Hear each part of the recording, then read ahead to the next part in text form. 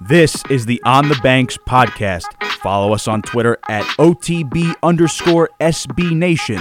Now, here's your host, Lance Glynn.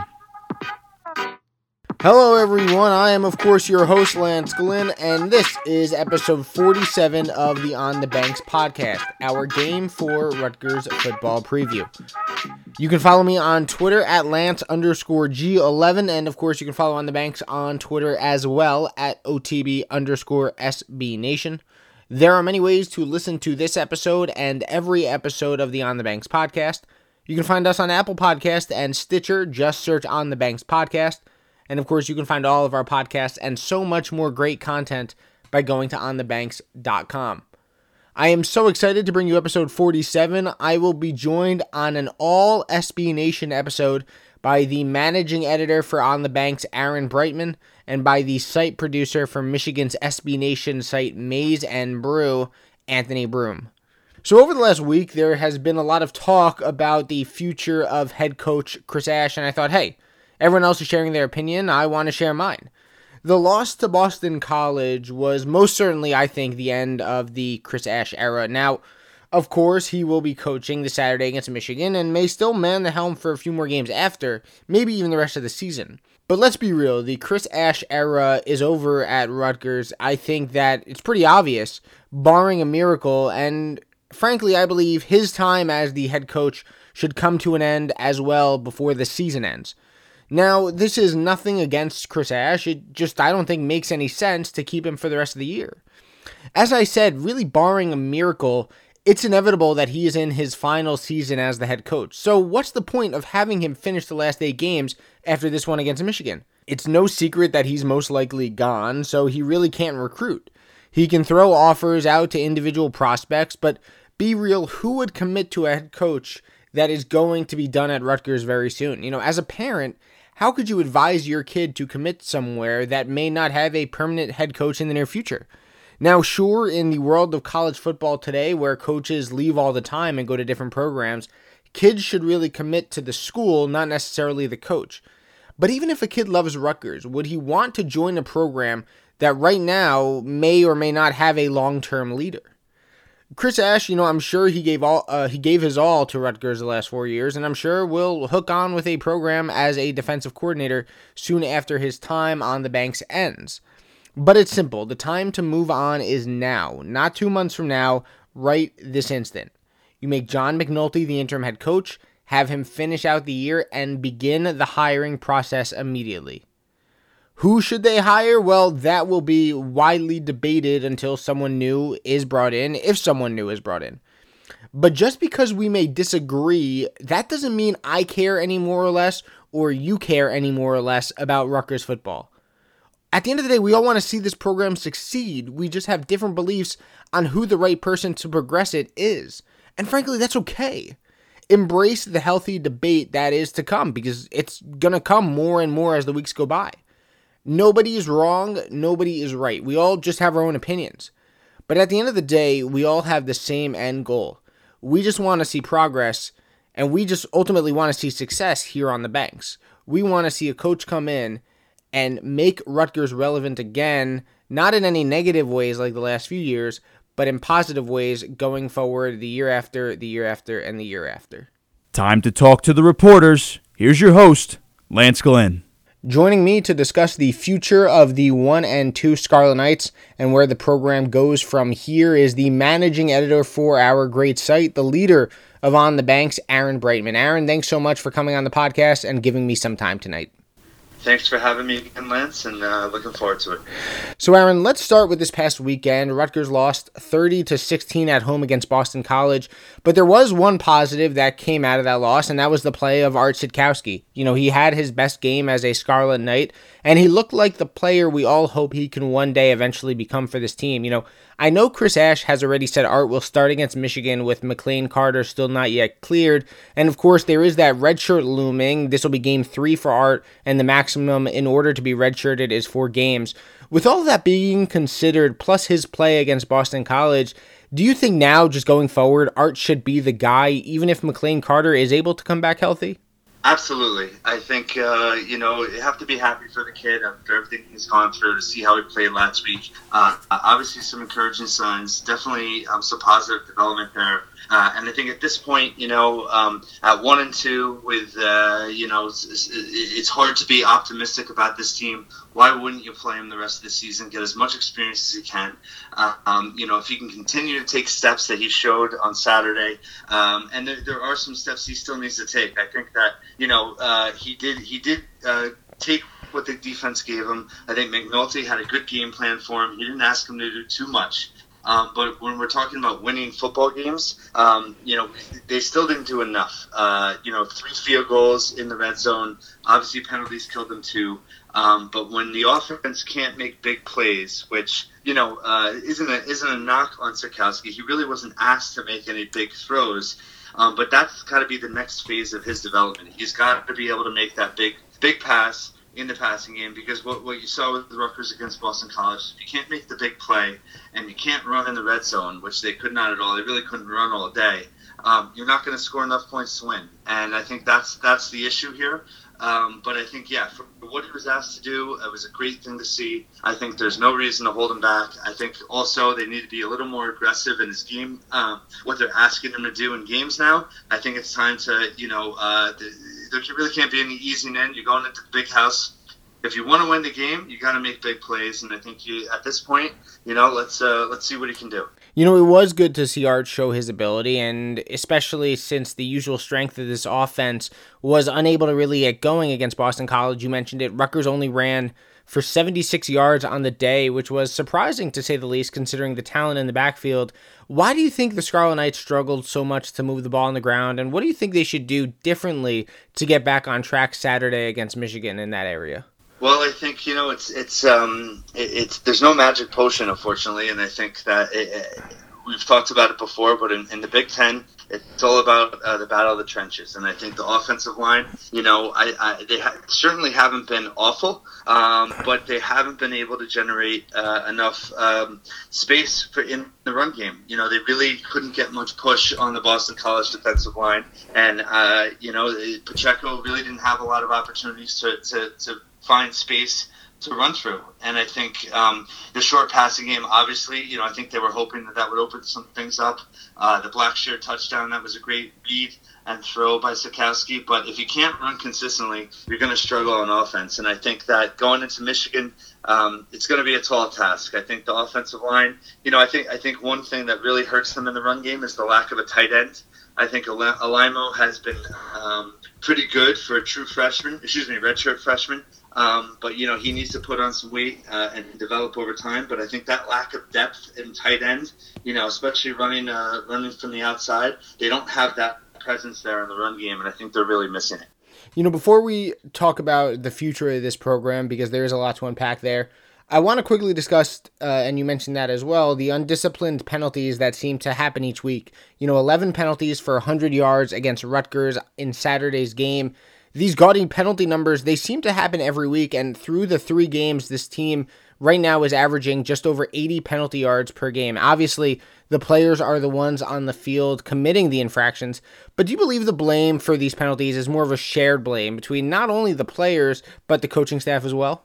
Definitely, and I think, I would even lean more towards the coaching staff, to be honest with you. I think a lack of discipline is you have to point to coaching.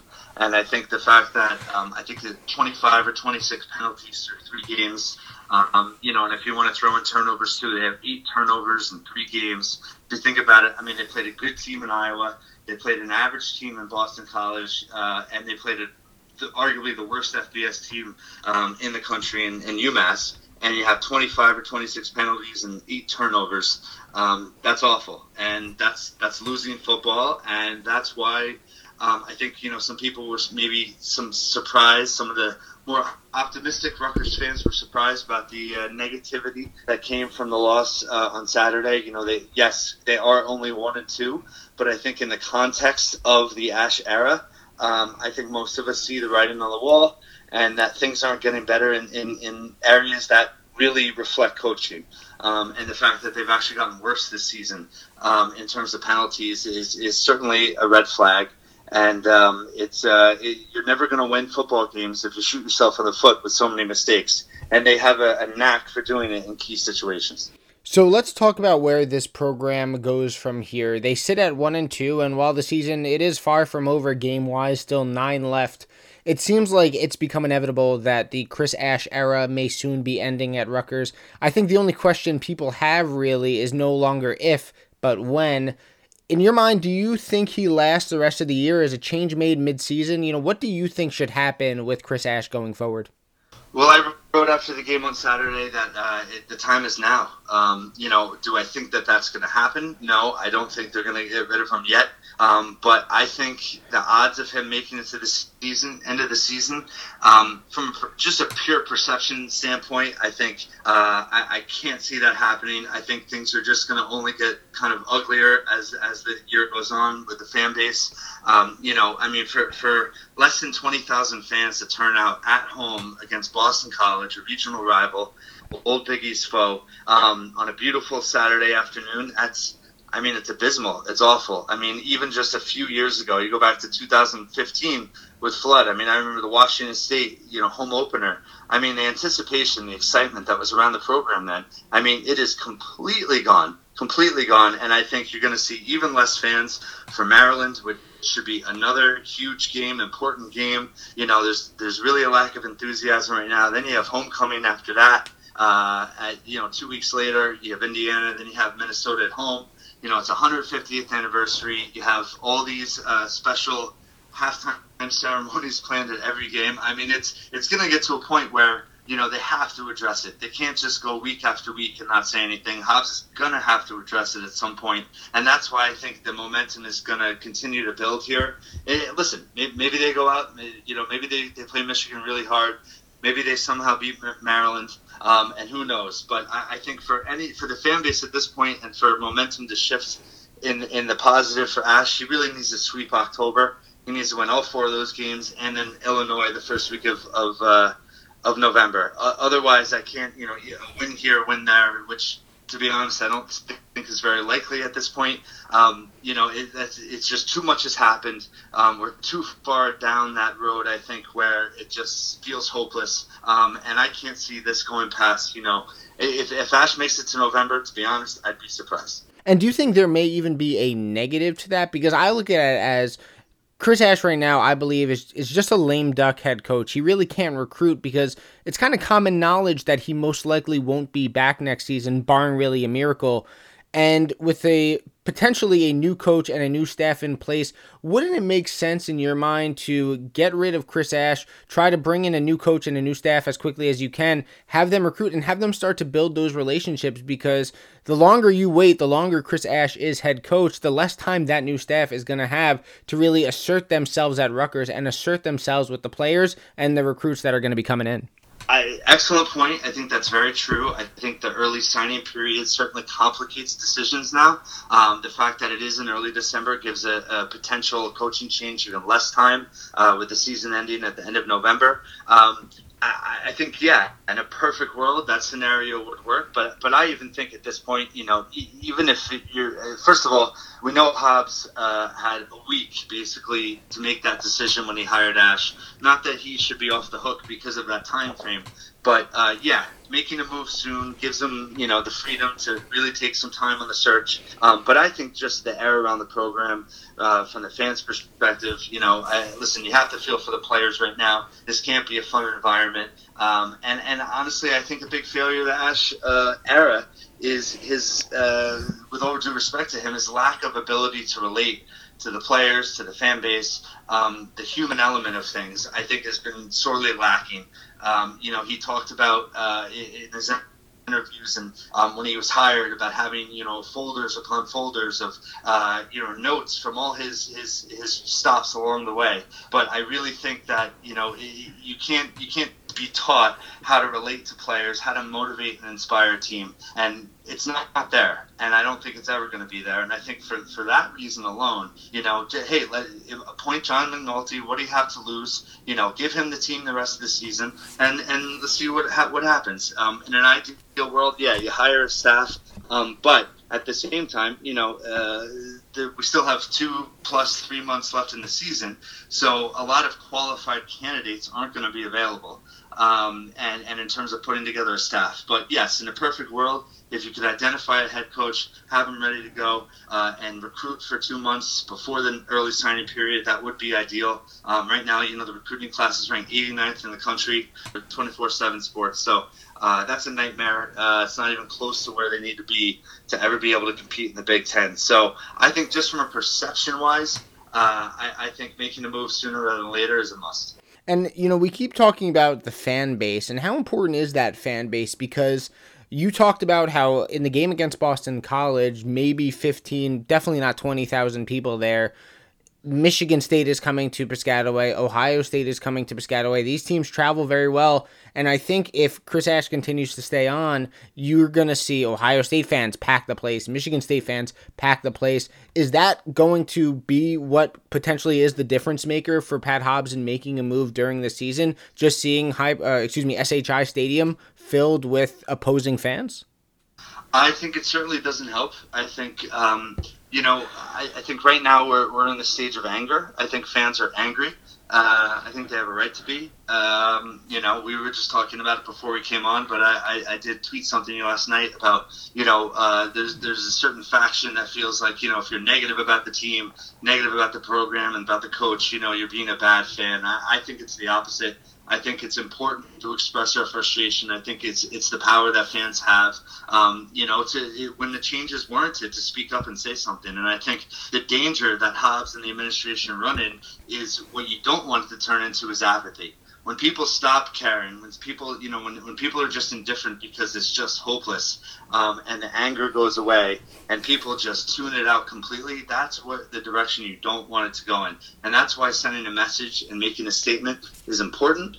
And I think if you just drag it out all season and wait till November 28th or whatever it is, I think, of course, winning people will ultimately come back. But you need to make a statement to the fan base sooner rather than later and show them that, yes, this isn't acceptable, and we're going to make a change, and we're going to bring back because really what we all want at the end of the day is to be proud of the program. And right now we don't have a program we can be proud of, and that's got to be the message from Rutgers, from Hobbs, from the administration, that we need to get back to that point. So I think the longer you drag it out, the worse it gets.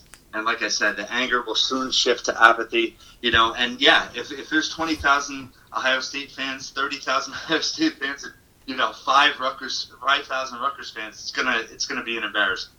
Aaron, a couple more before I let you go. I'm worried that this season is turning into last year record-wise, where we may see 1-11 again. Is that on your mind? I know Liberty's on the schedule, Indiana, Minnesota, Illinois, winnable games you would think for Rutgers. But are you starting to worry or get that feeling that 1-11, may unfortunately happen again? Of course, definitely. I think, I've written about this before, but, I've been worried about the psyche and the mindset of the players for, since the season began. I think it's a snowball effect, right? I mean, if you look at it, the last, every game this season, they've given up a touchdown on the opening drive, and they failed to score on the opening drive. So it's like they're constantly climbing uphill. They're constantly in a battle. To get even, to get, to ever take a lead. I mean, they had the 10-7 lead over BC, but it's just at some point, they're going to mentally break. And we saw it at times last season, the Kansas game, even the Buffalo game, where, it didn't look like the players had much left. In terms of fight, and I think that we're definitely in the danger of getting to that point. Maryland's going to come into Rutgers and they're going to want to embarrass them. Every Big Ten team, they're smelling blood right now. You don't think Harbaugh this weekend? I mean, it could get ugly, and it's definitely at a danger point. So I think just as much as the fans, I think for the players' mindsets, for that well-being, I think it's important for the administration to make the statement. And make a change, but because I think if 1-11 back-to-back 1-11 seasons, obviously the program is about as low of a point as they can be. Recruiting is really in a bad place right now. So I think the longer you wait, the more damage that will be done long term to the program. Aaron, last one. Michigan want to head back to this week's this Saturday's game. Michigan, obviously a 29-point favorite, a big favorite at home. They need a win, just as much really as Rutgers does for different reasons, of course, but they're coming off a big loss to Wisconsin and need to kind of get back in that Big Ten title race. They're a 29-point favorite, as I said before. Do you foresee Michigan covering against Rutgers and ultimately coming out of the Big House with a win on Saturday? Absolutely. I don't mean it to be I'm not trying to be disrespectful, but it's just we have seen nothing that tells us they're going to go to Michigan and put up a fight. The Iowa game is a perfect example. And I think it was they've lost 15 Power 5 games in a row. I think nine of them are by 30 or more points. So going to Michigan, where 4 years ago they lost 49-17.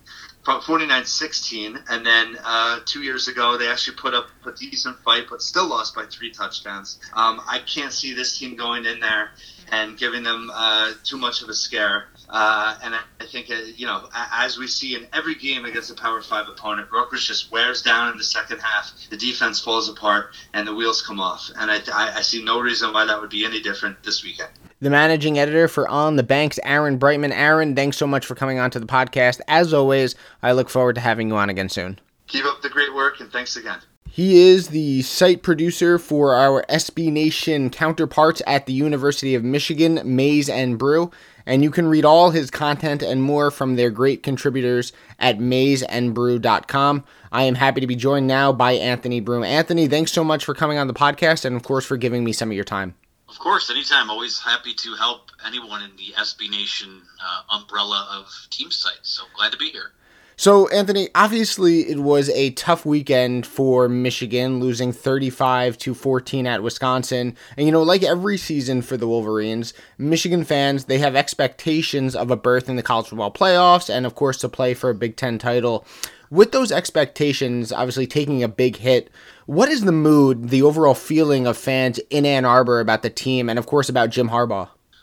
It is a level of doom and gloom that, quite frankly, we haven't felt yet in the Jim Harbaugh era, even as disheartening as, last year. You talk about how you have aspirations of winning the college football playoff, not winning it, just getting there, winning the Big Ten East, going to Indy.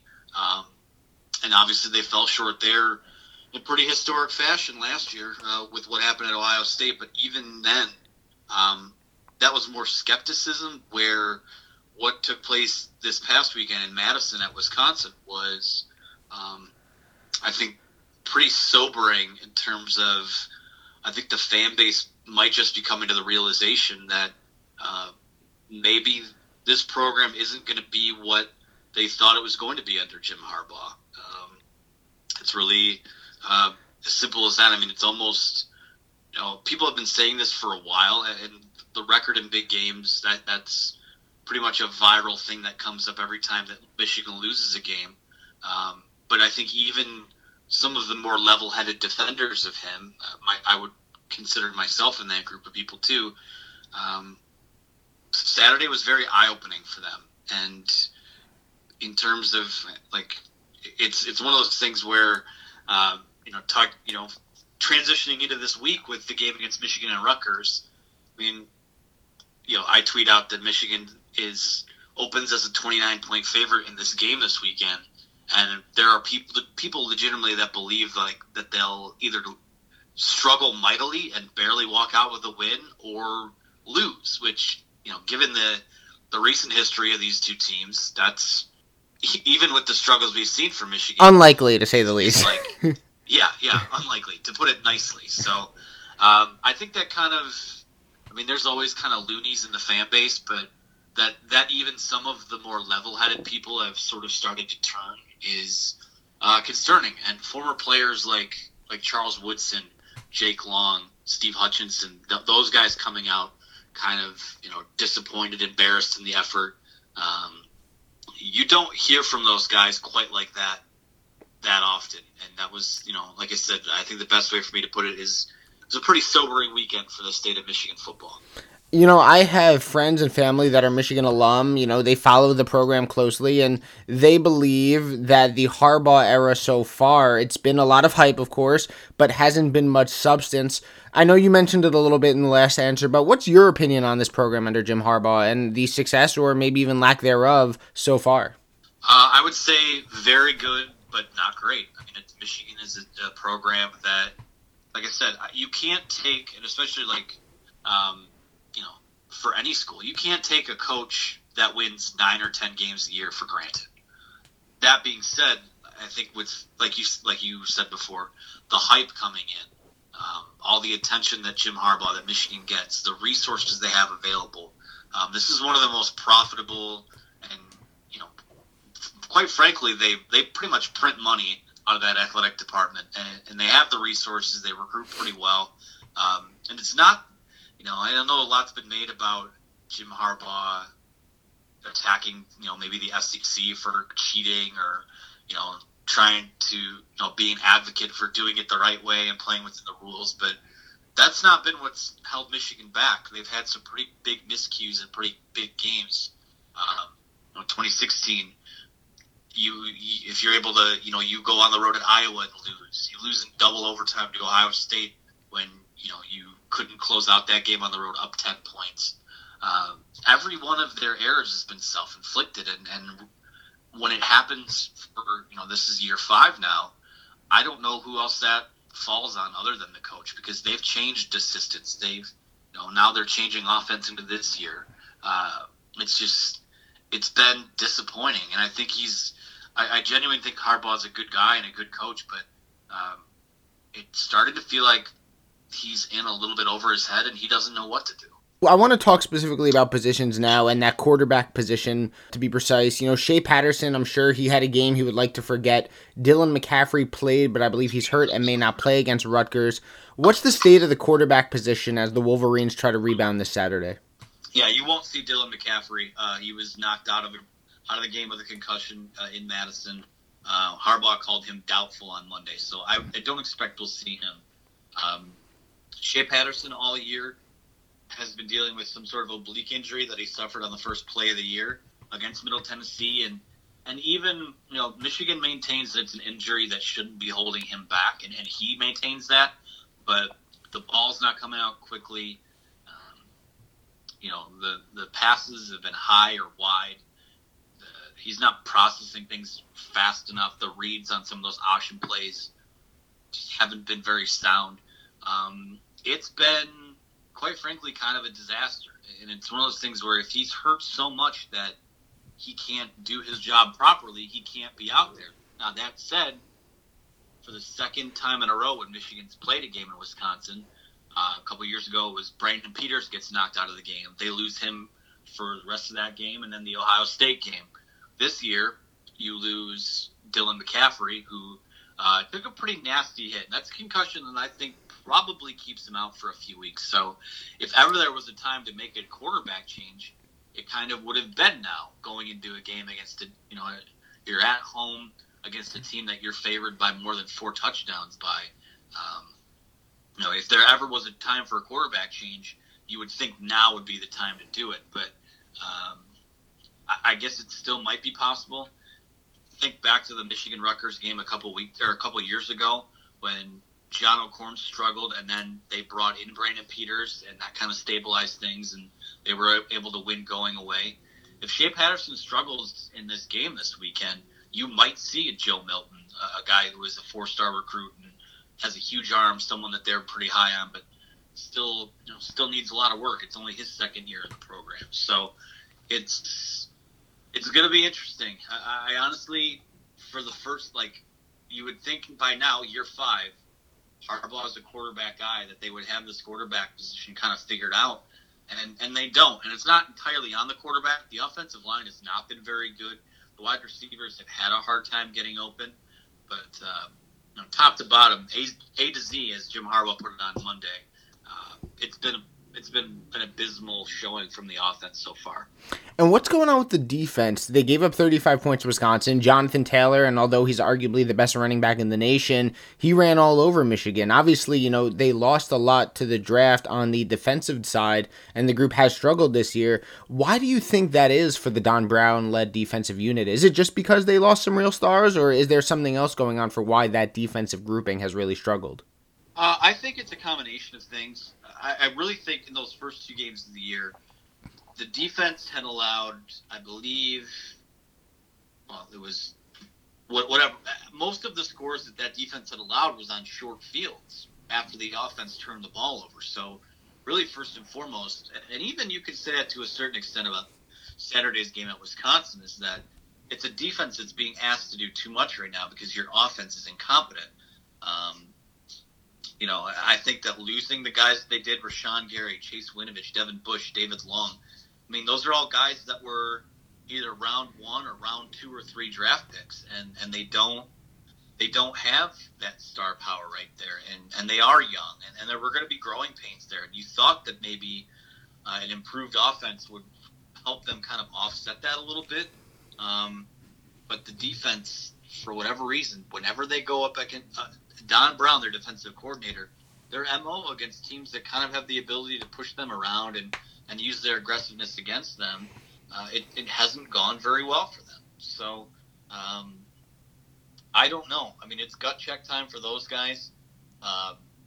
There were a couple plays on Saturday where, 2 of the guys that they had playing defensive tackle at times on Saturday, one was a converted fullback, and the other one was a guy who's like a safety linebacker hybrid that they lined up in there. So they don't have the depth on the interior of the defensive line, which, in my opinion, I'm kind of old school in the way of thinking that, like, your defense is going to revolve around the push you get from the guys in the middle, the guys who can eat up blocks and open things up for everyone else. And they don't have anyone that's proven they can do that yet. They have a couple of talented freshmen that maybe we'll see get some run this weekend, but right now they just don't have anyone that is the straw that stirs the drink, so to speak, and their coaching is doing them no favors. So this offense, it's really struggled to run the ball. They have over 400, maybe 450 yards on the ground through the first 3 games, but I believe more than half of that came in the first game against Middle Tennessee. We saw Wisconsin really shut down that aspect of the Michigan offense.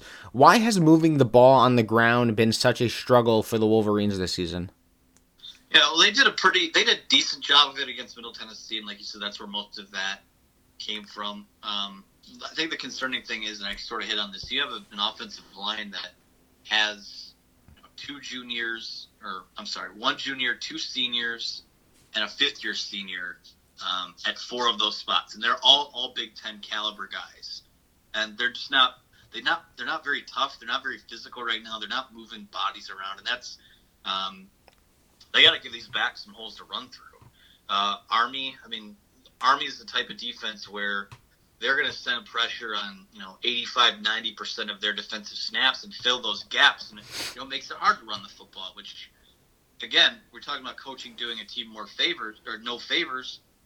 Michigan at a point in the second half of that game ran the ball 14 straight times. So you're not getting the production you need to get out of them, but your coaching is also it's been abysmal. It's not been good. In fact, it's been even in a year in 2017 where Michigan went 8-5.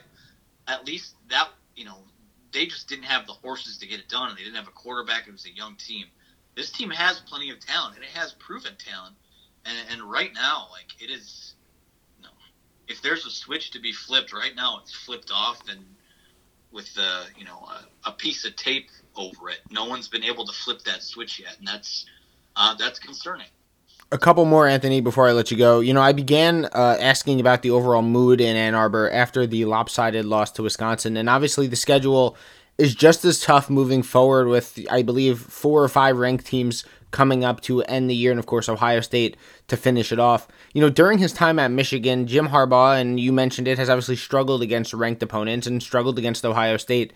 If the ranked losses continue, do you think Jim Harbaugh's seat could start to get a little warm, and maybe his critics, they can start to get a little louder and louder as the season progresses? Yeah, I mean, I don't think the critics have ever been louder. Because now, mind you, it was one of those things where I think a lot of people could stomach going into Wisconsin and losing that game.